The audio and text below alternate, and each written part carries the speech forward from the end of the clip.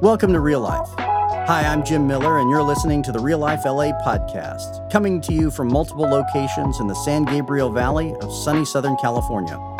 We're a church for everyone, and we exist to lead people to Jesus, a community of grace with a God-sized vision that reaches from generation to generation. As you hear today's message, we pray that God speaks specifically to you and opens your heart and inspires you to live each day with more joy, beauty, and wonder. Hey, Real Life Church, it's Pastor Jim. It's good to be with you today. We are in a series in this season of our lives looking at work and what work is and why we love it and hate it and what the Bible has to say about it. And today I want to look at one of the best parts of work, which is rest. And I want to look at the kind of rest that God calls us to and provides for us so as to energize us for the work that He has laid out for us. Take a minute and pray with me. Jesus, I do thank you that you have made us for work and rest and that you bless those activities when we do them in your name. I ask that you would give us calling and purpose in what we do in our daily activities. And for those who are in deep need of rest, those who are exhausted, those who are burnt out, teach us to rest in you. May your peace settle in our hearts. May the words of my mouth and the meditations of all of our hearts be pleasing in your sight. Lord, our strength and our Redeemer. Amen. In the 1st century AD, before the fall of Jerusalem in 70 AD, there was a Jewish philosopher named Philo who was trying to defend the Jewish people and their customs to the Romans who ruled over them. And one of the primary complaints that the Romans held against the Jewish people was that they were lazy because they took a day off every week. It was called their Sabbath day. If you were a Roman in the working class, you worked 7 days a week. If you were not in the working class, you expected your employees and servants to work 7 days a week. So the Jewish people who were ruled over by the Romans were seen as somehow lazy, taking this break off one day a week in which they went and worshiped. And so Philo sought to defend the Jewish people to the Romans. And he said, look, you Romans, if you will let us take our Sabbath day once a week, we will work so much harder the other 6 days that we will be even more productive than if we worked a full 7 days a week. And that is a brilliant Roman argument. A Roman would say, more productivity, great, that's exactly what we want. It's a good Roman argument, but it is not a good Jewish argument. And it is not a good defense of the Sabbath. Because the purpose of the Sabbath, the day of rest and worship that God calls us to, is not to make our work more productive. That's a very American way of viewing Sabbath or weekend and work. In the American culture today, you and I identify ourselves by what we do. You're a butcher, a baker, or a candlestick maker. And what you do on the weekend is just to give you a rest so you can get back to work on Monday. Your identity is wrapped up in what you do and what you produce. That's why it's not unusual for me to say when I meet somebody new, hey, what do you do? It's a little more curious if I say, hey, what did you do last weekend? Because then I sound like a detective investigating a crime, right? We want to know, what do you do? What's your identity? It's shaped by your work and your productivity. That's very good Roman thinking. It's not good Jewish thinking. And it's not what the Sabbath day was for. God created a day of rest, and He means for us to celebrate and enjoy that day of rest. But it's wildly different than what you and I think of when we talk about a weekend. And so I want to look at the biblical guidelines for Sabbath, for resting from our work and what it says about our work. And specifically, I want to look at 3 teachings of the Scripture, 3 principles in the Scripture surrounding Sabbath. 1, you and I are designed for Sabbath. 2, you and I are commanded to take a Sabbath. And 3, you and I are promised a Sabbath. Let's look at those 3 things in turn. First of all, you and I were designed for Sabbath. Genesis chapter 2, verses 2 and 3 says, by the 7th day, God had finished the work He had been doing. So on the 7th day, He rested from all His work. Then God blessed the 7th day and made it holy, because on it, He rested from all the work of creating that He had done. Now, an omnipotent being does not need to rest. He is laying out for us a role model to fulfill our design. You and I are designed for Sabbath. We're made for Sabbath. And in this, it's part of the essentialism of identity that is wrapped into our biology. And this is a really important biblical principle because this one is up for grabs in our world today. There is a call, a movement to reject anything essential to human nature, especially that which arises from biology. The modern movement towards transgenderism is an attempt to say, I am not defined by my biology. What I am essentially is my preferences and my feelings and my opinions. The problem with that, one of the problems with that, is that our preferences and feelings are not separated from our biology. They're interwoven with the neurons in our brains. The fact that I like chocolate and you like vanilla is not just a choice we make in a vacuum. There are parts of our hardwiring that incline us in certain directions. There are things in my brain prior to my thinking about it that inclined me to like chocolate and for you to like things that aren't as good as chocolate. Right? There's part of our biology which designs and influences and informs our preferences. So it's nearly impossible to say, I am my preferences or my feelings, independent of my biology, because the two come from the same place. So if I can pull us back from the controversies that I just launched to the point that I'm trying to make, Sabbath is wired into our biology. We are made for it. We cannot separate ourselves from it by working 7 days a week. Weekend, in the modern American sense, where we go out and we do harder labor than we were during the week, except we do it in the name of fun. I've been on a jet ski. It's not restful, right? The idea of weekend is like this. Weekend is coffee or an energy drink. Sabbath is a good night's sleep and a peaceful mind. Which one do you think you were actually made for? Right? We can force ourselves into the other one, but it's not our design. God made us from the beginning and modeled this to us. We are to live in cycles of work and of rest, and of work and of rest. And you can't work for months on end and then take a long vacation. You are made for a weekly cycle of work and rest. And that's what the Sabbath day is. We are designed to seek rest. Secondly, we are commanded to rest. Exodus chapter 20, verses 8 through 11, the fourth commandment of the 10 commandments is, remember the Sabbath day by keeping it holy. 6 days you shall labor and do all your work, but the seventh day is a Sabbath to the Lord your God. On it you shall not do any work, neither you, nor your son, nor your daughter, nor your male nor female servants, nor your animals, nor any foreigner residing in your towns. For in 6 days the Lord made the heavens and the earth, the sea, and all that is in them. But he rested on the seventh day. Therefore the Lord blessed the Sabbath day and made it holy. I want us to focus in on this one because it is possible for some very religious people to go through the Bible cherry picking which of God's commandments they're going to follow and which ones they're going to ignore. And Sabbath is very easy to ignore.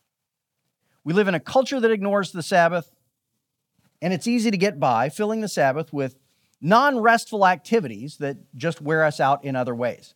Imagine you have a battery-powered saw, and you use the tool for a while, and then when you're done with that, you take the battery out of the saw, but instead of putting it in the recharging unit, you take it and you plug it into another tool, and then you go and use that tool. Well, the battery is not getting any rest at all. The battery is never recharging. And that's how most of us do weekends. We fill our weekends with strenuous activities or yard work or work that didn't get done during the week, and we just keep running the battery down. God commands, take a Sabbath. Take a day that is not strenuous physical exertion for fun. Take a day that is worship and prayer and rest and peace. Take a day in which you reconnect with the creator of the universe, because that is how you're made. You're made that way, and we are commanded to do so. We live in a culture now where that is no longer the norm. If you go back 100 years, it would have been commonplace in America for businesses to be closed on Sunday because the culture on the whole acknowledged the Sabbath day. It was unusual for businesses to be open on Sunday. Today, it's pretty much just Chick-fil-A, right? Chick-fil-A is about the only business that is not open on Sunday, specifically to honor the Sabbath, that is open the other days of the week. And while I appreciate the fact that they are a Christian-owned business, sometimes I wish they would backslide on Sunday afternoon at about 1 o'clock when I want a chicken sandwich. They should just sin for a little bit. They can repent on Monday. I just want a little sin at Sunday at 1 o'clock when I want a chicken sandwich. But they are still maintaining that tradition of honoring the Sabbath day, and they've been a wildly successful business while doing that. They have committed their business to honoring God in that way, and God has blessed their business. But you and I, by and large, live in a culture that does not do that. It's very easy to ignore the Sabbath day, to say that shame on all those people who don't follow God's laws, but in the meantime, I'm going to ignore the rules about Sabbath, which fall in the 10 Commandments, the Big Ten. Abraham Heschel, Jewish rabbi, in his classic book, The Sabbath, said the Sabbath is a day on which we return to Eden and remember creation the way it is supposed to be, when we existed in an uninterrupted relationship with the Father, where we lived at peace, where the world was not full of stress and toil. Instead, we remembered how we were made. So God commands the Sabbath so that one day a week we will mark it off to spend time with Him. And note this, the Sabbath is not just for you. It's for everybody who works for you. It's for everybody in your family. It's for foreigners who live in the same town as you. It's for the animals. The Sabbath is consequently one of the strongest statements on justice that exists in the Bible. The Sabbath tells us you are more than what you produce. You are not just your job, the butcher, the baker, or the candlestick maker. You have an identity that is separate from your productivity. You are a child of God. You are chosen by God. You are loved by God. You are cherished by God. The Sabbath is the way life is supposed to be. And the other 6 days of the week exist to allow us to have a Sabbath in which we restore our relationship with the Creator and our sense for the world the way it is meant to be. It is the resetting of a compass towards true north. You and I are made to be in an uninterrupted relationship with the Father. We have broken that by sin and a rejection of God's will. And so God has built into our design and commanded us to keep a day in which we restore that relationship and remember how things were meant to be. This commandment is not one that we can lightly skip over, nor can we replace it with weekend. And here, pay attention to this, because this is a significant cultural movement going on that is failing to miss our design and failing to miss the commandment. There is an international movement right now towards a 3-day weekend and a 4-day work week. And you've probably read about this in the headlines. Companies are trying it. Even countries are trying it. And the question they're all asking is, if we go to a 4-day work week instead of a 5-day work week, can we be equally as productive? Can we produce just as much in 4 days as we could in 5 days? And that is, again, a great Roman question. That's the question the Romans were asking. Are you still going to be productive if we give you the time off? That's not a faithful question. And I guarantee you it will not work. Because a 3-day weekend is not going to give us more rest, it's going to give us more restlessness. And we are going to fill it with side projects and more work to make more money and more strenuous physical recreational activities. And we're still going to hate work on Mondays. It's not going to restore us because it is not Sabbath. It's taking the battery out of one tool and plugging it in another tool so the battery never gets recharged. And that is why God says, I command you to take a day off from your work in which you focus on me. And it is absolutely a reward, but I'm commanding you to receive this reward. Take a day for worship and for prayer and for taking naps and for eating good food and for not working at all. and for not going out and exhausting yourself with tiresome play. Take a day for rest and worship. It's how I made you. You're not going to find peace in a 3-day weekend, just like you don't find peace in a 2-day weekend. You're not going to be equally as productive in 4 days as you were in 5 and justify it. Sabbath is that act of saying God can do more in 6 of my days than I can do in 7. So I'm going to surrender my schedule to God and let Him define who I am. I am more than I produce. I am a child of the kingdom, and nothing is more important than that. So God modeled Sabbath, designed us for Sabbath, and then He commands Sabbath, and then thirdly, He promises Sabbath. Jesus says, "Come to me, all you who are weary and burdened, and I will give you rest. Take my yoke upon you and learn from me, for I am gentle and humble in heart, and you will find rest for your souls.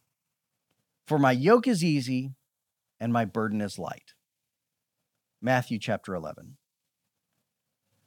Remember that the problem with work was that when Adam and Eve rejected God's design, when they rejected God's will, the punishment was not work itself. The punishment was that the ground would no longer cooperate with the worker.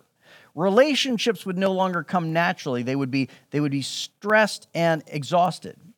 The interruption was that we were no longer connected to the God who wanted to provide for us, and providing for ourselves is even harder. And remember, Jesus said, "I am the vine and you are the branches. Apart from me, you can do no good thing." And branches don't work very hard. They just receive nutrients from the vine. The vine provides for them, and they grow naturally because they are connected to the vine.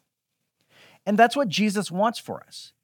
That instead of stressing and straining to produce things by our own effort, that instead we would be connected with Him and let Him nourish us and provide for us and take care of us. And Jesus says, and this is His words, if you do this, if you trust me and commit yourself to my kingdom, it will be, quote, easy. If I spend my life by my own efforts trying to accumulate stuff and impress other people, that's going to be hard because I am not dedicated to kingdom work.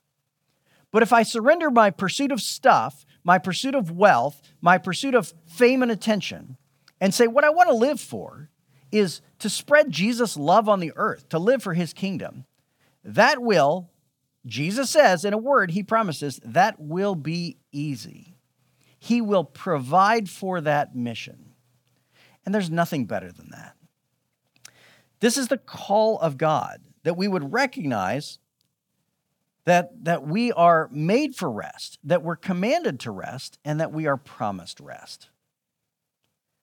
I remember when I first heard a sermon on Sabbath keeping, and I think it was when I was in college, because I remember having a very distinct thought, I'm going to take a day off once a week from doing homework, and if I fail my classes, it's God's fault. This is amazing. This is exactly what I want. And I started taking a Sabbath day, and I didn't fail any of my classes.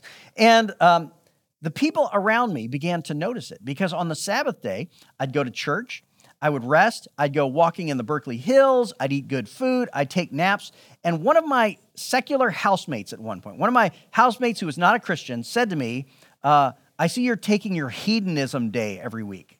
And that's what he called it. I see you're taking your hedonism day every week. And that's not a bad secular description of the Sabbath. If you're not religious, if you don't know what a Sabbath is, that's not a bad description of it. It is a day of reckless enjoyment of the God who made you. And it should absolutely make you happy. It is designed to make you happy. It is designed to fulfill you, and you are designed for it. As I entered the work world, I continued to keep a Sabbath day. When I was a young pastor, and I realized there's not necessarily a lot of understanding of what pastors do. Some people have wondered, do you work on any day other than Sunday? Because that's the only time I see you. And I remember once a teenager blurting out, wait a minute, you get paid for this? And yet, 75% of pastors burn out and leave the ministry and go do something else before their retirement. So we're apparently doing something with our time. So early on in ministry, I began taking a Sabbath day. Now, that's not Sunday for me. I have a gig. But pick a day during the week. Often it's Friday. And I'll take a day off in which I don't work. And on those days, I worship and I pray. I listen to sermons. I go for walks. I take naps. I eat good food. In my younger years, those days really were hedonism days. But as I've grown and matured, the Sabbath day has changed for me. And the Sabbath day for me now is primarily a day-long retreat with Jesus. And the primary thing that I do on the Sabbath day is talk to Jesus. And I don't do it as duty or obligation. I do it because it is the most fulfilling thing in my life. If I am filled with self-doubt, I ask Jesus on the Sabbath day to remind me who I am. If I have failed that week, I ask him for his grace. If I need to get away and just rest, I ask him which beach he wants to go to with me. And I try to make the Sabbath day a day-long conversation with Jesus. And it is the most fulfilling thing I do on any day of the week. It's what I was designed for. I was made to be with him, to walk through every day with him, to live in conversation with him. And Jesus wants to be in conversation with us. He's waiting to talk to us every day. He invites us into that conversation, and he wants to be heard. Sabbath is the gateway to life with Jesus because it marks off a day in which we are going to focus on him and listen to him. It is a reminder that our identity does not consist in what we accomplish. It consists in the fact that we are children of the kingdom. Abraham Heschel, again, pulled up an old parable from a medieval rabbi to describe what the Sabbath day does to us. He says it gives us rest in both body and soul. It's like a prince who disguises himself as a pauper to go and live among his people in the kingdom. And he lives with them for a season and makes friends with them and enjoys them, but eventually he's recalled to the castle. And as he makes plans to go back to his princely duties, he decides to throw a great lavish party for all of his new friends before he leaves. So he throws a beautiful party filled with food and wine and a good afternoon together, and they enjoy this party. He says the people of the village that he lived in enjoy the party because they have food and drink for a day. The prince enjoys the party because he knows he's going home. On the Sabbath day, our bodies enjoy rest for a day because they have food and sleep. Our souls enjoy the Sabbath day because they know we're going home. The Sabbath is a reminder that this world is not our home, that we're called to a place of perfect peace that will be fulfilled in the end. In the meantime, we are to live in a cycle of work and rest and work and rest. So at least on that one day a week, we get to hear Jesus' voice in our ears say, I made you. I love you. You belong to me. And that is the right way to rest. Pray with me. Jesus, thank you for calling us to rest, for promising us rest, for telling us that we have to rest. Jesus, bless everybody who's listening with that kind of rest this week. Give us the space and the duty to honor your Sabbath day. And as we do so, we invite you in. We invite your Holy Spirit to speak into our hearts and into our lives, that we might hear you and follow you and know you more. It's in Jesus' name that we pray. Amen. God bless you. Thanks for joining us today. Now, will you help us welcome others to real life? Share our podcast or find us on Facebook or Instagram at Real Life LA. If you'd like to become a supporter, please visit reallife.la and tap Give to help us welcome everyone to real life. God bless and have a wonderful day.